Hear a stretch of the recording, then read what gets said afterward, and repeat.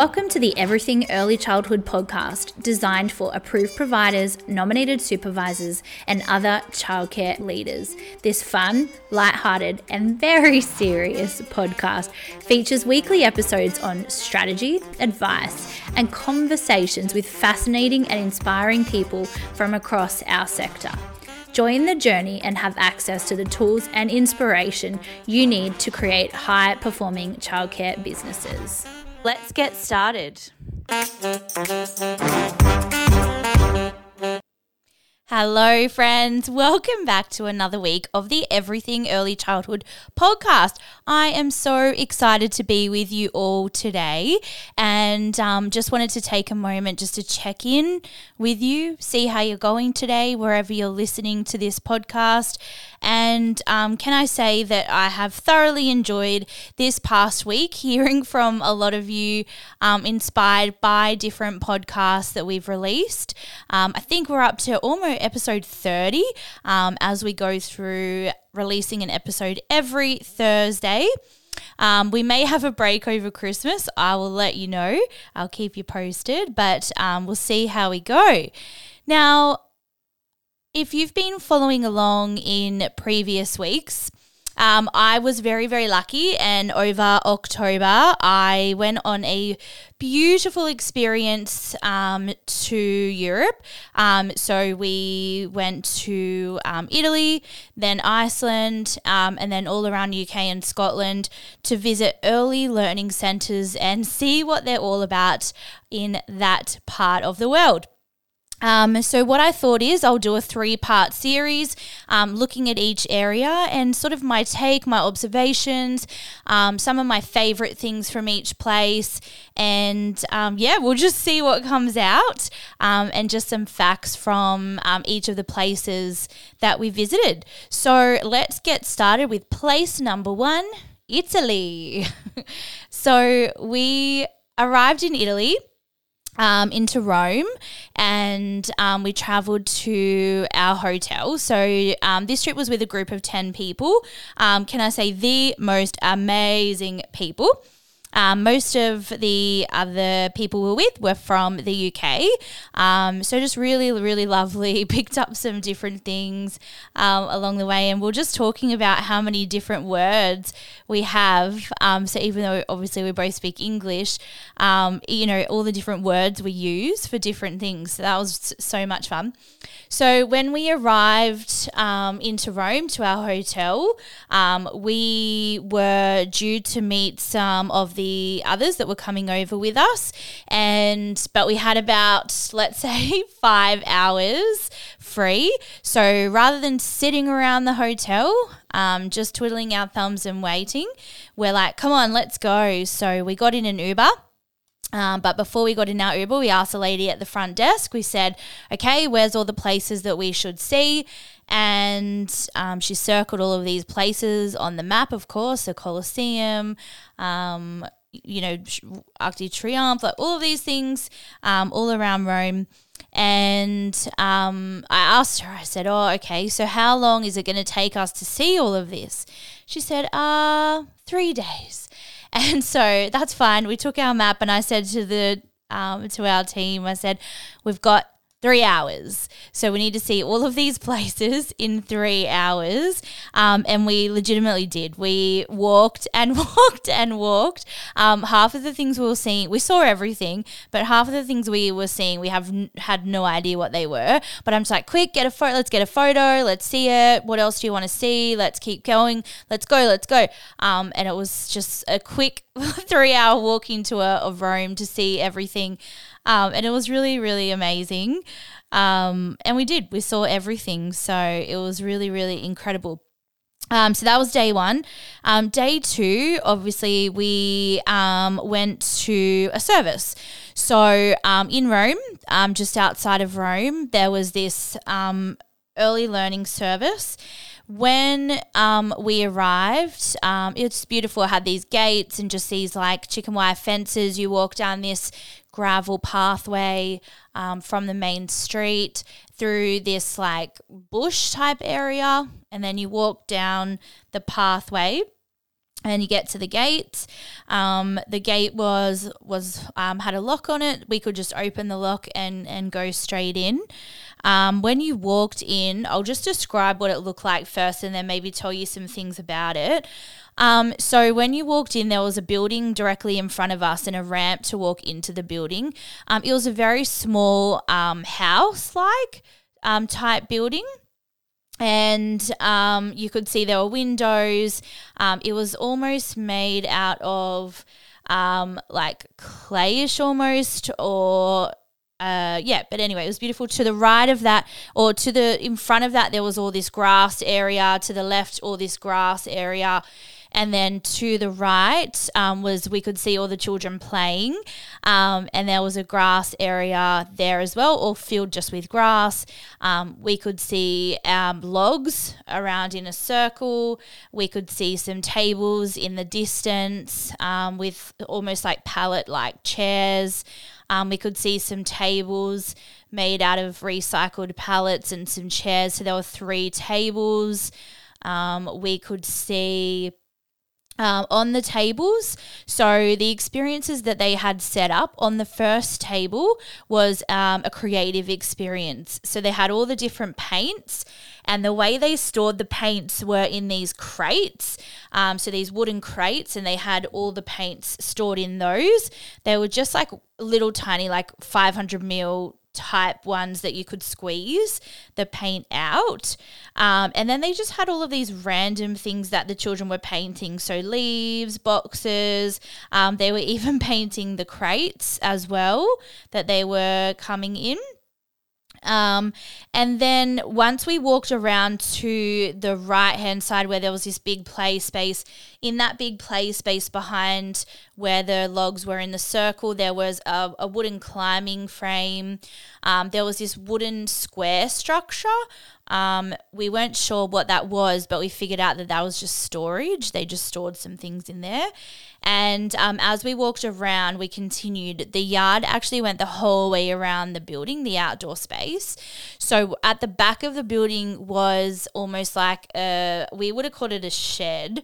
But in the shed was actually amazing when you went in there. It was like almost like an art studio, but it looked almost like a dumping ground. But when you actually looked closer at things, they were experimenting, and they had a bucket with all paper in it. Then they had this other bucket that was covered in this cloth, and when you lifted up the cloth, it was just the clay. And so as we went through the day, we started to find out more and more about what these experiences were and what they did. They had heaps of ropes that the children were climbing that were connected to trees. They had a swinging rope on the tree. They had some, what else did they have? The children were just climbing trees. I remember the first day they had a dog at the centre, and we asked the educators or the teachers at the centre, like, where does the dog? They said, that's just one of the teachers' dogs. They bring it into the centre, and the children love it. So, and I remember this little girl, this poor dog, this little girl was just chasing this dog around for the entire morning. So when we walked in, you could feel just real energy, love. Italy for me was filled with really feminine energy, and just so much love. The children had so much space to be able to explore and develop in the spaces. And I remember thinking there were so many things that happened in the environment that we sort of had to step back as an observer to see what the natural instincts for the service and the teachers were. So some of those were, around hygiene, for example, which one of the educators was, oh my gosh, he was absolutely incredible, so creative. And every time I saw him doing something, it was something that was even more creative than the next. So they started the morning off around the fire. So they lit the fire where all the logs were. The children lit the fire themselves. So they were around. There was a teacher with them, and they lit the fire themselves. They had the starter, so the child was holding the starter, and they lit the fire in the middle of their circle where all the logs were. Their children were holding sticks, putting them in the fire. Other children were getting leaves and throwing them into the fire as well. And then they played some music. So they sang a song and played some music. And with that, all the children started to come around and gather around the fire. So that's how the day started.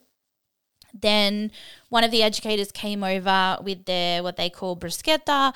I refer to bruschetta or bruschetta as, you know, the bread with the tomato on it. But in Italy, it's just bread. So it's just toasted bread. So they had all this bread from the kitchen, and they had put this grill plate over the fire. And one of the educators went there and was toasting the bread on the fire. As this was happening, the children were singing. So they did this dance and this song to say thank you to the fire for cooking their food. And then after they sang a song, an action song, and we joined in around thanking the fire for cooking the food and thanking all the food and the sun for coming out today. So that was really, really special. And it was really lovely just to be around the fire, have the music, real music. So they were playing guitar. The following day they were playing the drums, and then also playing the trumpet. And I've got this video, and I'll post this video of one of the educators or the teachers. He's playing his guitar, and then next to him is one of his friends, one of the little boys, and he's playing the what is it called? I can't think of the name. You know that little silver thing that you play and you blow into it. Gosh, it escaped me. Anyway, you know what I mean. Harmonica, that's it. So their little harmonica, and they're just playing their little tune together, and it was just such a beautiful moment. Another little boy was dancing over to the music that they were playing, and it really was just beautiful to see each child be able to be their own person. And no matter who they were in that space, that was okay. They weren't forced to come and all sit down. They weren't forced to, participate in the song or the music. If a child wanted to play music, they could play music. If they wanted to dance to the music, they could dance to the music. If they wanted to be over the other side of the yard playing on the climbing frames, they could do that as well. Or continue the craft. Everything that we experienced at this particular setting was really smooth. I remember after they ate, the yard just seemed a lot quieter, and we didn't even notice or didn't even realize, but after they ate, they had taken a group into the other space, outdoor space, and all that it was separated by was just this little gate. At this particular service, they had 2 to 5 year olds, and they took the 2s into their yard. They each have dedicated educators or teachers that work with them each day in their spaces, and they choose based on the educator's decision who would like to work in the spaces with the children. So I remember talking to some educators, and they had been with the same children for 4 years, and they had moved up with those children for 4 years and had them for 4 years. Going back to some things that we sort of had to stand back. So we saw children like play fighting, and we just stood back, and that was fine. They fought with each other. There was no intervention. No one intervened. They had their play fight and then moved on to something else. We did see a little girl who we thought it was quite extreme. She was running and she tripped over one of the roots on the tree, and it was quite a big fall. And so no one came over. And so the little girl, she's just like, I'm okay, I'm fine. And she just like dusted it off and got back up and got up and continued on with her day. And then, you know, like children arguing and fighting and not sharing, all of that happened too. And where the teachers needed to intervene, they did, but it was very, very rare that they actually did intervene in those times of the day. And I remember there was only probably one time that they did intervene because the children's argument was getting out of control, and so the teacher needed to intervene to talk to them both about what was happening and what was upsetting them. And they had a conversation about it. We couldn't understand what they were saying because it was in Italian, but you could see them just having that conversation. This is their side, this is my side, and how can we, you know, solve that together. And it was really beautiful for the teachers to take that time and take that moment out to help them resolve that conflict with each other. And it made me question a lot, like, do we intervene too much? And I know in our service previously, with our teams, we really reflect on, you know, interfering or intervening, or just joining in play. Like, do you ask when you join play, can I play with you? Is it okay if I join you? We know that children's play changes as soon as an adult intervenes. And this was really clear to me that we don't need children. I mean, it's something that I've known for a long time, but it was great to be able to see it in practice, that children don't need us as much as we think they do. They are so capable and they are so confident that I think that we like to be busy in Australia, and I think we like to think that the children need us, and we've created a role for ourselves that has become an entertainer, and we feel like we have to entertain children all the time. But in actual fact, it is good for children to be bored. It is good for children to be able to self-discover and learn, grow, solve that conflict and have that resolution with their peers. There was a bit of a structure to the day. It was very, very loose. They said to us they always start the morning with the fire, and they have the morning tea around the fire. One of the moments that we were like, oh, okay. One of the ladies that we were with, amazing, her name was Laura, she went up to one of the teachers and said, one of the little girls has just dropped the fruit on the floor, and can we get a new piece of fruit? And the teacher said, oh, no, we don't waste food here. We teach the children that they can take the fruit and wash it and clean it and eat it. So they took the child to go and wash the piece of fruit that had dropped on the floor and then ate it because they said they don't waste food. And they were really encouraging us to eat, because they didn't want to waste any of the food either. So interestingly, the children were obviously able to climb trees, 20-meter trees on the barrier of the premise. They were sitting on tables doing their craft. They were there were lots of different risky things that they were doing, but they were safe. They were in control of their bodies. There was like this reading area. So this, like, I would always call it like a puppet area that had these chairs. So after their circle around the fire, one of the teachers got the children excited about what books they brought today and why they were reading that book, and the children were really excited. So the teacher went over to this area, the puppet area, and the children sat on the seats and they read the book, all outside, all outdoors. And so during this time, we did get a tour of indoors. They had 3 rooms inside, very minimalistic. So like in one room was just, they had their lockers, so that's where their bags were stored. They had just a box with just all material and dress ups and things in there.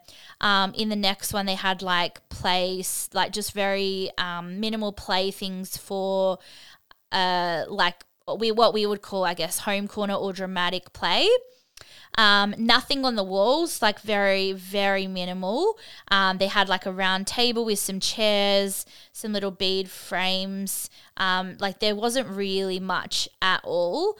Some books, their water bottles, and then an area where they stored their gum boots, or to go outside. If it was raining. And I mean, in Italy, just the weather was really hot, so we had to buy Airguard. There were bugs, it was hot. Some of the children were actually taking their shirts off, and that's fine. They were just running around with their shorts on. It was fine for them only to have that. Barefoot, most of them were barefoot the entire time. It was a really beautiful day. And really beautiful weather.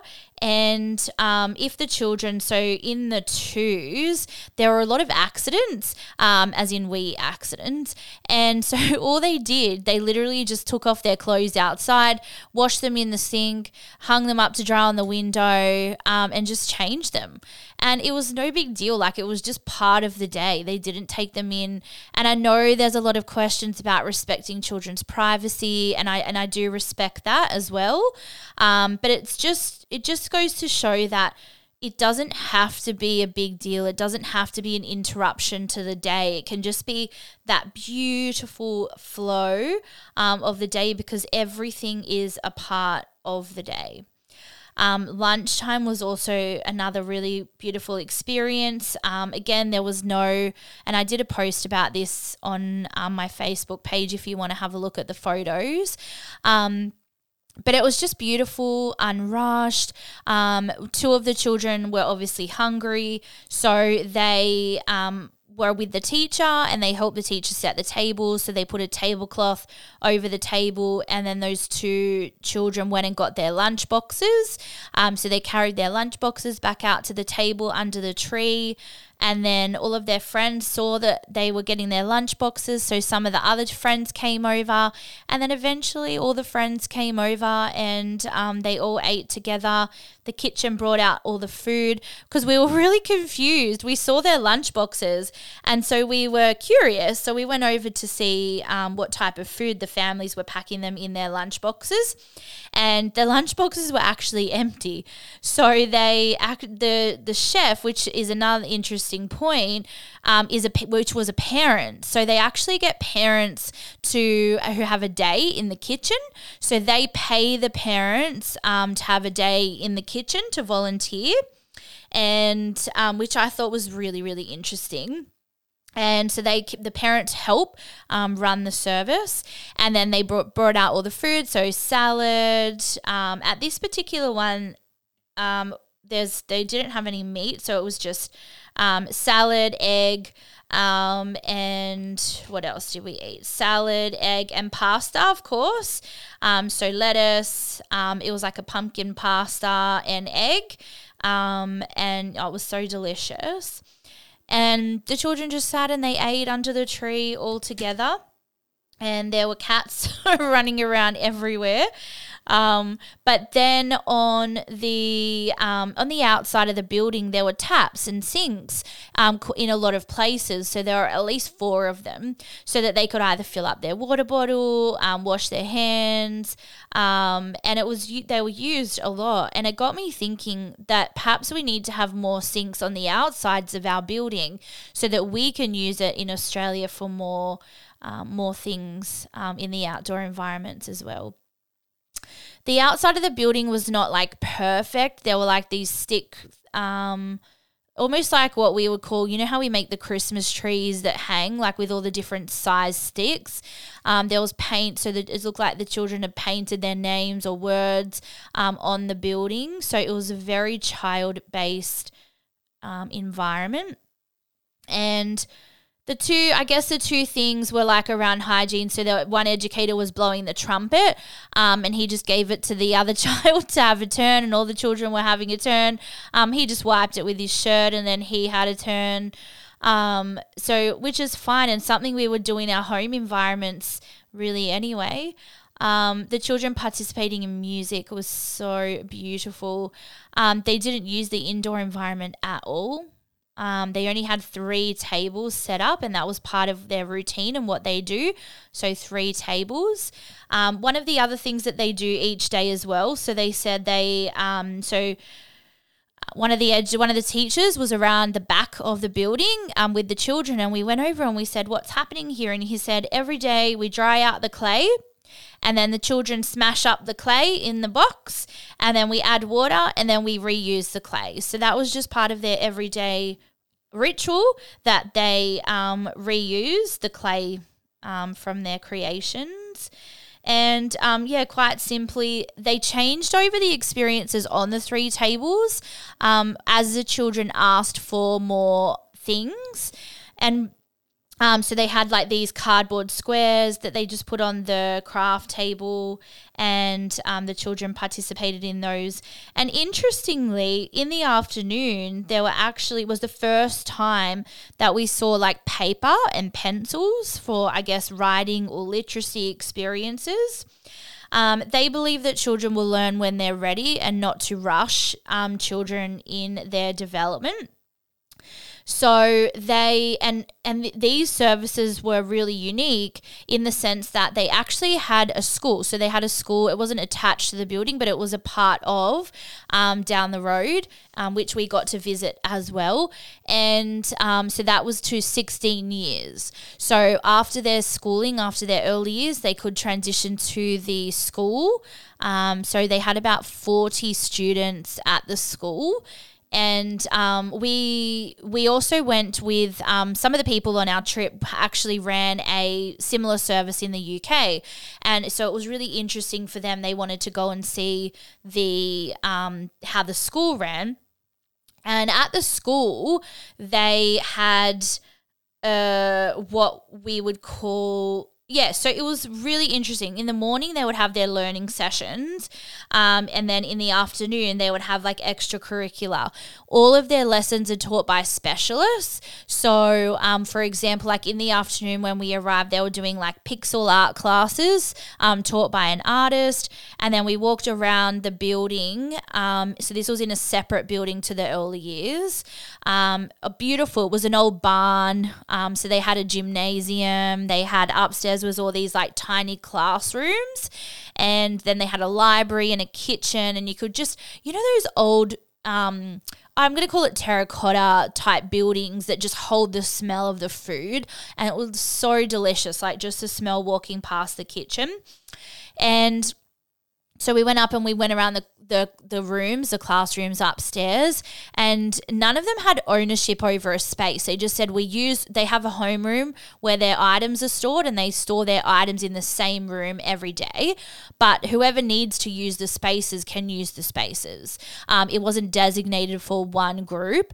And then so outside this, we went around the building, and then on the outside was these children sitting around this table, and they were drawing, and the teacher had just like sticky taped a big piece of paper to the wall, and he was a comic teacher, so he was teaching them to draw comics. And then as we kept walking around, we saw these creations made out of these, they almost look like shells, but like rock like pumice stones, but apparently they're called it's like bristle block, or I'll get the exact name, but the children have made these creations out of them, and we could see the progression. Like we could see the natural ones where they'd shaped and formed them. Then we could see the next step, which they painted them and decorated them, and they were stored as just centerpieces around the school. And then there was these children that just happened to be all boys over to the left side of the school and outside, and they had rocks and stones and leaves and all these little objects, and the teacher explained to us that they just had some free time, so the students were creating their own game. Now, they didn't speak English, and what was really sweet about the school was that, they didn't speak English, but they were learning English. So they were practicing with each other how to say hello in English to us, and it was so sweet. but they had so much fun teaching us different words in Italian, and they were so excited to show us around their school, even though we couldn't understand what they were saying. They were so excited to show us around and everywhere, and to keep communicating with us in Italian, even though we couldn't understand what they were saying. But there were these boys and they were doing this game, and somehow without any language at all, they got us through visuals and body language and gestures to join in and understand how to play the game. They said we need, and they use their fingers, we need 4 of these, go and find these, and then you win a prize. And he communicated that to us without even using a word. So it was just really incredible to see that level of confidence and communication be able to be able to be explained and reciprocated. So I guess what came out of it is the opportunity, like, do we spend too much time decorating our indoor spaces? So, them being really minimalistic, like, we say that we're short of time, but is that where our time is going, like decorating and putting, and I love indoor spaces. It's one of my favorite things, but, by putting everything everywhere, like, are we, overwhelming? Are we creating an overwhelming, overstimulated space that is going to cause those, troubling and challenging behaviors? Like, is it too much? Is it overstimulating? Are we putting too much of our time on creating too much in those indoor spaces and putting up too much? Is that where our time is best spent? The other question that sort of came out of it for me was, what is the use of an indoor space, and what is the balance between indoor and outdoor spaces? I know recently we've just had the, outdoor day, outdoor classroom day, where it was so amazing. I love seeing everyone's beautiful photos of what they were doing outside, eating outside, sleeping outside, doing their experiences outside. And having just come back from this trip, I was looking at the photos and I questioned, and a lot of, like, obviously the posts and things were like, we loved it, it was amazing, how incredible, like, it was such an amazing day. And I questioned, and I thought to myself, I reflected and I said, well, if we've enjoyed that day so much, why do we spend so much time inside? Like, if that is a thoroughly enjoyable day, if we're more relaxed, because we know that fresh air for children is, and for everyone, is healthy. Sun, vitamin D is great for us, for health reasons, for, mental health, stability, focus. Why aren't we spending more of our time outdoors? Because every single thing that we do indoors, we can also do outdoors. So might be something to think about for you and your service. So one of the other really beautiful things about that first service was that they had a farm. So across the road from the early learning space was a farm. So the children went over to the farm and they visited all the animals, and they were all orphan animals, so they take them and look after them. And they had heaps: donkeys, ducks, guinea pigs, cats, cows, horses.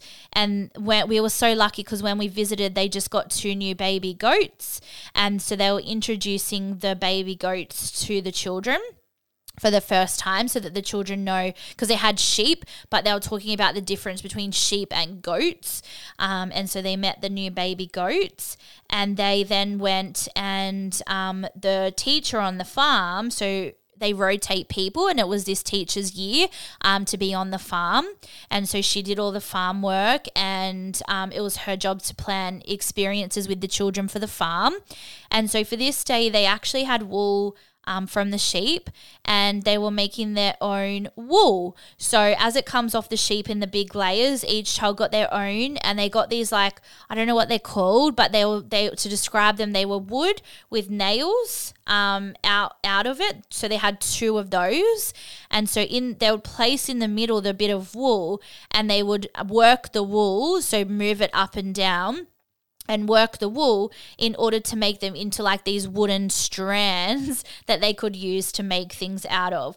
And it was really, it was great to see them engaged in exploring the different textures and textiles. Some people in our group were quite taken back by the farm. I love animals, and for me, they have the same emotion and the same feeling as with children, just that love and connection. And I think it's really important for children to have exposure to different animals. But I don't know in the UK if they have so many different animals. So we went in 2 groups. So they took the children over in 2 groups. So some of our group went over with the first lot of children, and they came back quite traumatized, as they would describe. So they said the horse got out of its pen. The horse was just running. The donkeys were following it. The children were just there. Like, they didn't feel like it was quite safe, or perhaps quite safe. The children were running around the farm with no shoes on. So we didn't see, like, in our services, obviously we need to wash our hands a lot during the day. So, on their arrival, on their departure, before eating, when coming inside, if they've touched something dirty, like animals, for example. In Italy, there was not really any washing of hands, which, I guess being exposed, or research says being exposed to germs builds up your immunity as well. And as kids, like for me, running around and doing things, like we were reflecting on, did you ever hear your mum say, like, wash your hands? And some families will say absolutely, like, our parents used to say, wash up for dinner, go and wash your hands. My family was not like that. So we didn't hear it often. My husband said his family weren't like that either. So we just grew up and that not being a really, really common thing, or something that was ingrained in us. And I listened to a podcast the other day which was talking about that, and they said that we have these unconscious biases, and they're like cultural biases. So from our upbringing, we develop these beliefs that may not be our beliefs, but it's just something that we did. So washing hands was the example that she gave. If your parents were all for, like, washing hands all the time, it's something that you did. But if your parents were not, then, it's just not something that you think about. But the reason that she was talking about that is that she was saying that we need to actually question whether we believe that or not. And we need to allow children to question that if they believe that or not. So, like, for example, a child says, no, I don't want to go to sleep. I just want to stay out playing video games. And this is quite extreme, so don't get me wrong. Let them experiment. Let them see what it's like. Just say, okay, I haven't heard this before. All right, what do you need to stay up all night? You can say, like, we encourage you to go to bed early so that you're not going to feel like rubbish in the morning, because you know that you've got to get up at 8 a.m. or whatever. But okay, well, you want to be up playing video games? Let them explore, let them develop, like, let them see for themselves. But just say, the deal is you can stay up playing video games all night, but you have to be up at 8 a.m.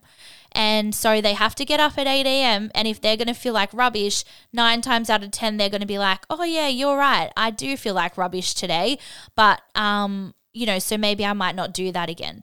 But with us, and I mean, another really example is washing hands. Like, oh, nah, I don't want to wash my hands. Well, you need to wash your hands. Well, why? And undergo that experiment. Like, just in the podcast, she was saying that one of the experiments was like, oh, okay, this is new. Like, why don't you want to wash your hands? Like, is it the water? Maybe we can test the temperature. Maybe we can do some research to find out, what is the best. If there's another way that we can kill germs, maybe we can use hand sanitizer. And instead of just putting our foot down and taking that control, really giving them, the child, back that control to be able to make the decisions, and not even make the decisions, but be able to see all of the information and data and make their own decision and formulate that. So in the example about washing hands, she said, okay, well, you don't have to wash your hands this week, but let's make a deal that if you get sick, because often we'll say, well, you'll get sick if you don't wash your hands, you'll get sick because the germs on your hands. So the parent said, okay, well, the deal is that after a week, if you don't get sick, then you don't need to wash your hands. And whilst that might not work, and whilst you might think, it's important for children to wash their hands, really, maybe look at the alternatives to that and the reason why the child doesn't want to do it, rather than just saying, no, you need to do it. Because sometimes there is, a legitimate reason. They might not like the texture of the water on their hands. They may not like sanitize, like the texture of sanitizer, for example. So really important to just pause and stop and take that moment to, ask the children. So the school, we went to the early learning, the school, to the farm, and so back to the farm. So the other reason is because most of the children didn't have shoes on going into the farm, and they were just stepping all over all of the poo of the animals and whatever. And I'm like, that's fine, they can just wash their feet. But to others, they thought that was really disgusting, and that there should be some times that children have to wear shoes. In our visit to the farm, we went over with the other children. It was beautiful. It was fine. A really amazing experience. So, isn't it funny how different people can have different experiences? And so the final day in Rome, so we visited that preschool, the school, and then on our third day in Rome, we went to the mountains. And this was another nature-based kindergarten. And at this nature-based kindergarten, it was all the way from 2-year-olds to 16-year-olds in the one space, but they had different, places. So the older children spent a lot more time indoors. The younger children, when we arrived, we saw these children, I'm not even joking, like, it would have been like at least 200 meters away in this structure. So it was made out of these massive cable reels. It was this net thing that they were laying in, these ladders, these platforms that the children had all made. And the children were just laying in it. Like, this place was huge. It was surrounded by trees. So it was surrounded by the bush. And it was really, really incredible. So again, really small indoor space, really large outdoor space, so much space. And so when we walked in, there were these children over in that space, I think about 3 or 4 of them. And we looked around, because at first we just walked around to explore the space, and we looked around and there were no teachers anywhere. And it got us questioning around supervision. So obviously in Australia, the law is that children need to be adequately supervised at all times. But what does that look like? Like, what does that actually look like, and what does that entail? And I would really encourage you to have a look at that within your service and what that looks like for you, and really critically reflect around that, because this was quite eye-opening that. And we have been to services in Australia previously where the children can leave the room. They can leave the room. They can go into the, foyer area, to the library, go into the other rooms of their own accord, or obviously in a lot of services, using multiple spaces. So using the library, the room, the outdoor space, everything's open. The children can flow between the spaces, which is a really beautiful experience. And I almost wonder if we have a fear or an anxiety that, oh my gosh, I can't see them. Like, where are they? What are they doing? Like, is that supervision? Like, are we allowing children to really have the time and space to be able to be themselves, to create, to innovate, to be able to really play and explore? So really question and really look at what supervision is, because when we asked, and it was really interesting because in this service, in this setting, there was a parent there, and I said to the parent, does it make you nervous that the teachers were not near the children? And she said, no, because there's fences, and I know that the children are safe, and they'll go and see a teacher if they need something. And then the teachers said, we may not know where the children are, but they know where we are. And I thought, that's so interesting. So it's actually the opposite, like the other way around. And it was true. They were with groups of children doing experiences. So one experience that was being set up. So what they do, they have these like little carts. So these little wheelie carts with a metal cart, and they have things in there. So they ask the children in the morning what they would like to do for the day, and they put it in the cart. And so this day they had clay, and they had lots of like natural loose parts that they'd collected. So heaps of leaves and nuts and shells and lots of different natural items. So they put the clay and they moved tables. So there was like these tables spread across this land. I'm not even going to say yard. It's not a yard. It's like land. It's beautiful. And they moved these tables closer together and they set up this experience with the children. So they had clay, they had loose parts, all these loose items, and a teacher was with them. Another experience, the children wanted to continue building. So they, as in building the structure that they were playing on. So they had all the tools and the and they dragged this like extension cord like 200 meters across the yard. Then they had another extension cord connected to that. I'm not saying this is safe for Australia. I'm just describing the experience there. All stretched across the yard. And for the power tools that they plugged in order to build and design this structure with the children. So that was the second experience. And then the third experience was that they asked the children who wanted to go for a walk in the Bosco, which was the forest. So they took them for a walk through the forest. And this was the most serene and beautiful experience that I've ever had with children. So, and it literally probably only lasted half an hour. So the children took the lead. So there was like this gate. So it wasn't just like the children could just go into the bush, although in their yard they did have a bushed area. So there was this gate and the children went through the gate with two teachers, and the children took the lead. So the children led which path and which direction at the children's pace. So we go fast, children go slow. So if we actually let the children take the lead, generally speaking, it'll be a lot slower pace than if we take the lead and hurry everyone along. So not once did I hear the words, hurry up, let's go, hurry up. It was very calm, very unrushed. And just so as we were walking along the pathway, one of the children saw some walnuts on the floor, picked up the walnuts. The teacher saw that they picked up the walnuts. They went over, they crouched down, got to the children's level, pulled out a pocket knife from their pocket and just started to cut open this walnut. And the children were just handing it out to everyone to taste the walnut. So once we were done tasting, we went along. The children saw a bull in the paddock next door. So they were looking at the bull. Then they were looking at the trees. Then they were looking at the pine cones. Then some children picked up some sticks and were like, sword fighting with the sticks. Then they were running along this pathway. Then they saw these wind chimes made out of bamboo in the bush, and they were making noises with those. Another little girl just wanted to stay behind and keep looking at the bull in the paddock. So one of the teachers stayed behind with her whilst the other children were walking ahead with the other teacher. And then we looked back and the little girl actually needed to go to the bathroom, and so the teacher literally just pulled down. They all had, I might preface this by saying that in this setting, they all had outdoor clothes on.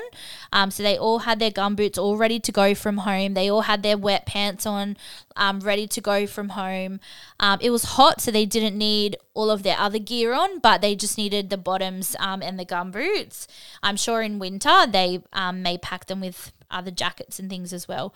But she just pulled down the pants. She held her up so she could wee without getting her pants wet. And she just weed there in the bush like it was no big deal. And we continued through. The children looked closely at some fungi as we were walking through. And then one of the educators, the children were hiding inside this tree, and one of the educators, she was pretending to be, I don't really know, a mummy or a monster or something, and to like scare the children out of the tree. And I love this moment because the teacher, one of the children was getting really tired because it was really close to lunch, and this little boy was getting really tired. And I think in a lot of places, this would actually trigger you to go back, being like, oh, they're really tired. Like, I think it's time to go back. Instead of it triggering the whole group to go back, the teacher literally picked up the child, put the child on her back, and like piggybacked him the whole way, the rest of the way, so that he could rest and he could have a sleep if he wanted to. But it didn't stop the other children as they were walking through the bush. And she played, she joined in, she put her jacket over her head to dress up, and it was just beautiful. And then they had a dog there at that school as well, so the dog joined them for the walk. As we were walking through, there was all these beautiful signs. This particular setting also shared their school with a place that had adults with additional needs, and they had horses that they were therapy for these adults with additional needs, and they would come and cook in the kitchen, and it was at the back of the school, and they'd shared the building with them, and the horses. So we saw the horses walking through the bush as well, and the children just moved to the side while the horses went through. The signs in the bush, one of them was really beautiful, all in Italian, but translated it meant, learn to listen to silence and you will discover how populated nature is. So that was really, really beautiful. And the children were jumping in puddles as we went back. We heard a big horn. So when we arrived back, there was this big foghorn that they played to alert everyone it was time for lunch. And then the children washed their hands, took off all their gumboots, put them on the racks. So they used pallets and stored the gumboots all upside down in the pallets. At this school, they each had their wet cloth, which they used. They were all on little hooks with their names, and they used that to dry their hands after they washed their hands as well. So and again, they also started their day around the fire, having morning tea, talking about what they wanted to do for the day. And it was just a really beautiful flow of the day. So let's talk about some specifics, right? So we did ask, are we going to experience Reggio Emilia? Obviously, you think of Italy, you think of Reggio Emilia. Are you going to look at that? And no, the settings that we went to were not Reggio Emilia. They were private associations, which the parents pay for the children to stay there, and they didn't get any government funding.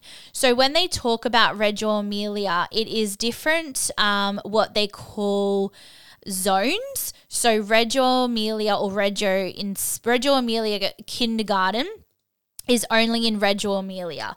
So they also have Montessori there as well, and Reggio Inspired, and Emilia Romagna, which is a huge organization, and that's the public system. So they have different systems there. But actually, it was really interesting to hear that Montessori was actually the most popular in Italy. And that was really interesting. Obviously, Maria Montessori is also from Italy, and the Reggio Emilia approach or philosophy is from Italy as well, and that region of Italy. So very, very different, the services that we went to. And if I'm honest, I'm really grateful for that. Not that I take away, Reggio Emilia I think it's important to take bits and pieces, but I was really grateful to experience something that I had never experienced before. And I've taken a lot in my practice and in my knowledge that I'm looking forward to applying and inspiring people in services as well. So in this first service, they had 45 children, 2 to 5 year olds. Their fees, which was interesting, were 360 to 420 euros per month. So the way I work it out in Australian dollars is euros pretty much double. So let's just say that's about $840 per month were the fees for the children to attend.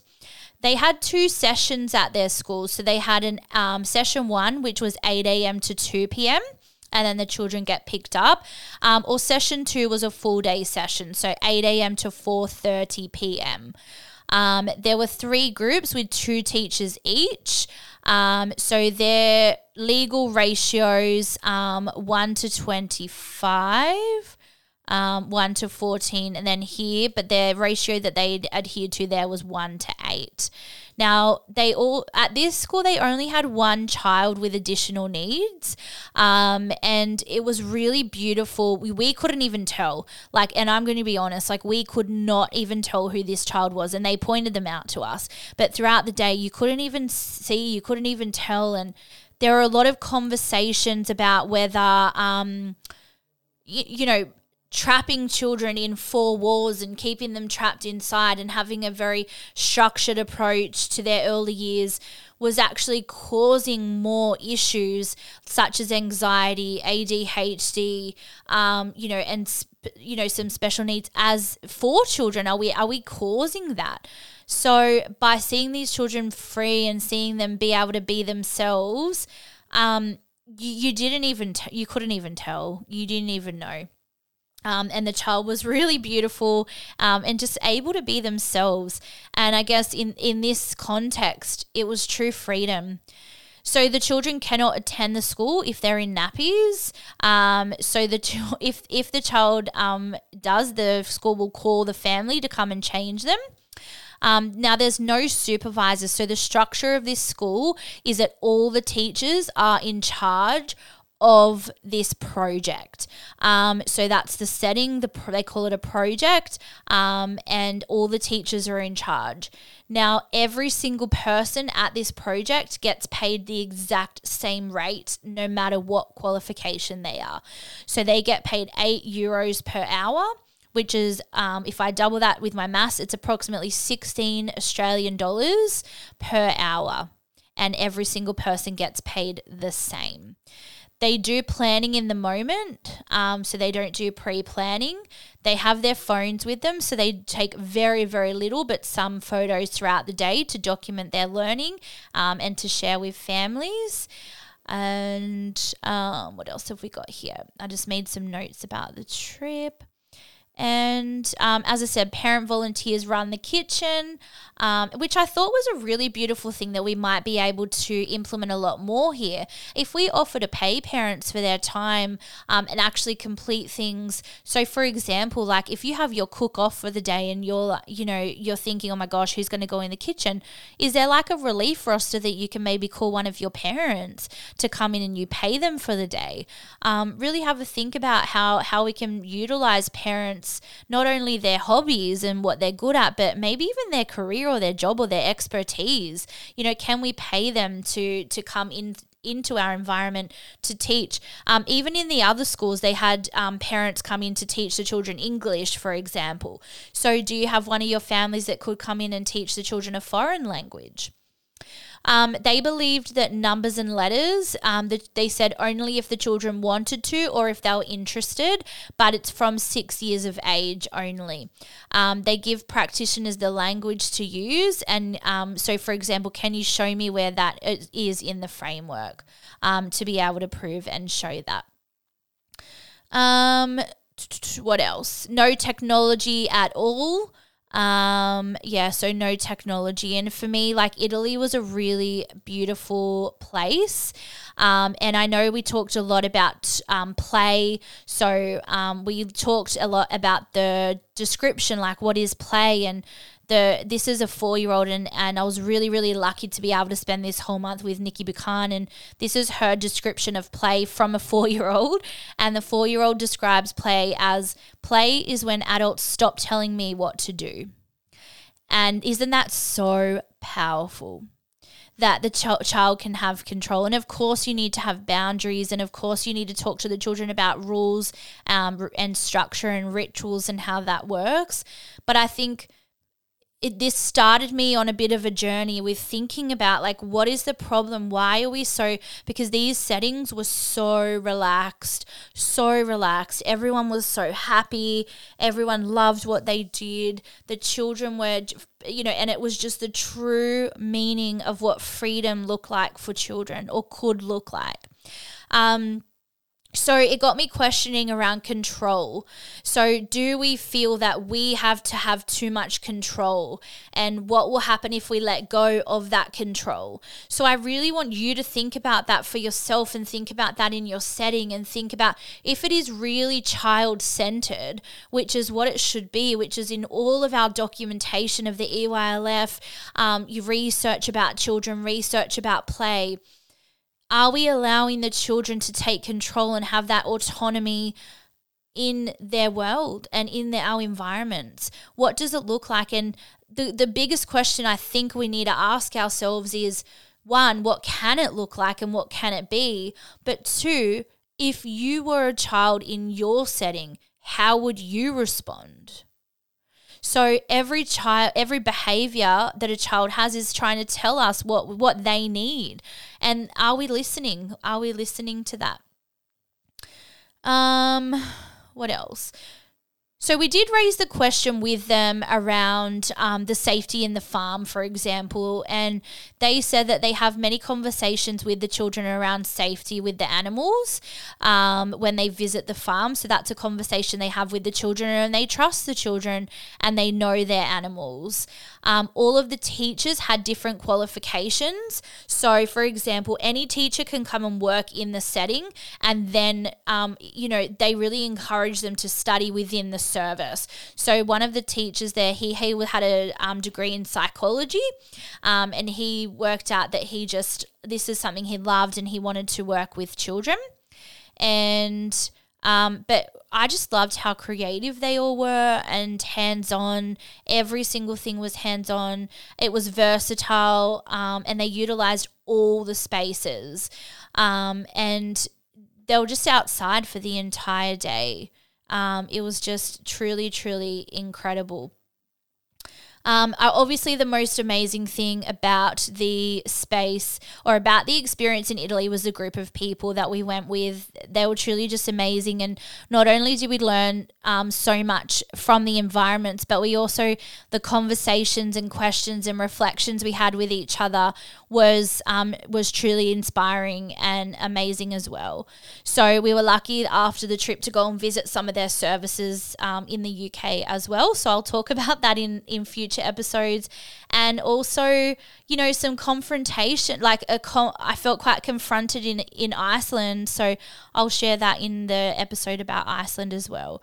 So I guess my takeaways from Roma, from Italy, is, how do you balance, but what's the balance between indoor and outdoor usage? Is indoors necessary? When do you go indoors? And what do you use it for? Do you have the same opportunities outside as you do inside? Around supervision, what does that look like for you? But the biggest one that I want you to think about is control. I think that is something that we really need to look at. And a need for control often comes back to a need for perfectionism or a need. But I think you need to, I think we all, not you, but I think we all need to reflect around control and what that means for us. So if you have any questions about our journey in Italy or my journey in Italy, please let me know. Happy to answer them. Otherwise, stay tuned for our next episode where we discover all about early childhood in Iceland. Hope you all have the rest of an amazing week, and I look forward to catching you next week. Please touch base. I love it when you all say hello and touch base and let me know which episodes you're loving. I'm always keen to hear from you around content that you would like us to discover in future episodes. It's always nice to know that what we're putting out there is useful and helping you. Today's episode was really about inspiration and inspiring you to think outside the box, challenge your thinking, and really critically reflect around aspects of your practice and make sure that it's actually based on research and based on the best interests of children, because that's why we're here. All right, guys, keep making every moment count, and I can't wait to catch you next time. Thanks for listening to the Everything Early Childhood podcast. If you enjoyed this episode and you'd like to help support the podcast, please share it with others, post about it on social media, or leave a rating and review. We read them all. To catch all the latest from me, your host, Lisa Brown, you can follow me on Facebook and Instagram at LisaBrown_PlatinumEd. Thanks again for listening. Keep making every moment count, and I'll see you next time.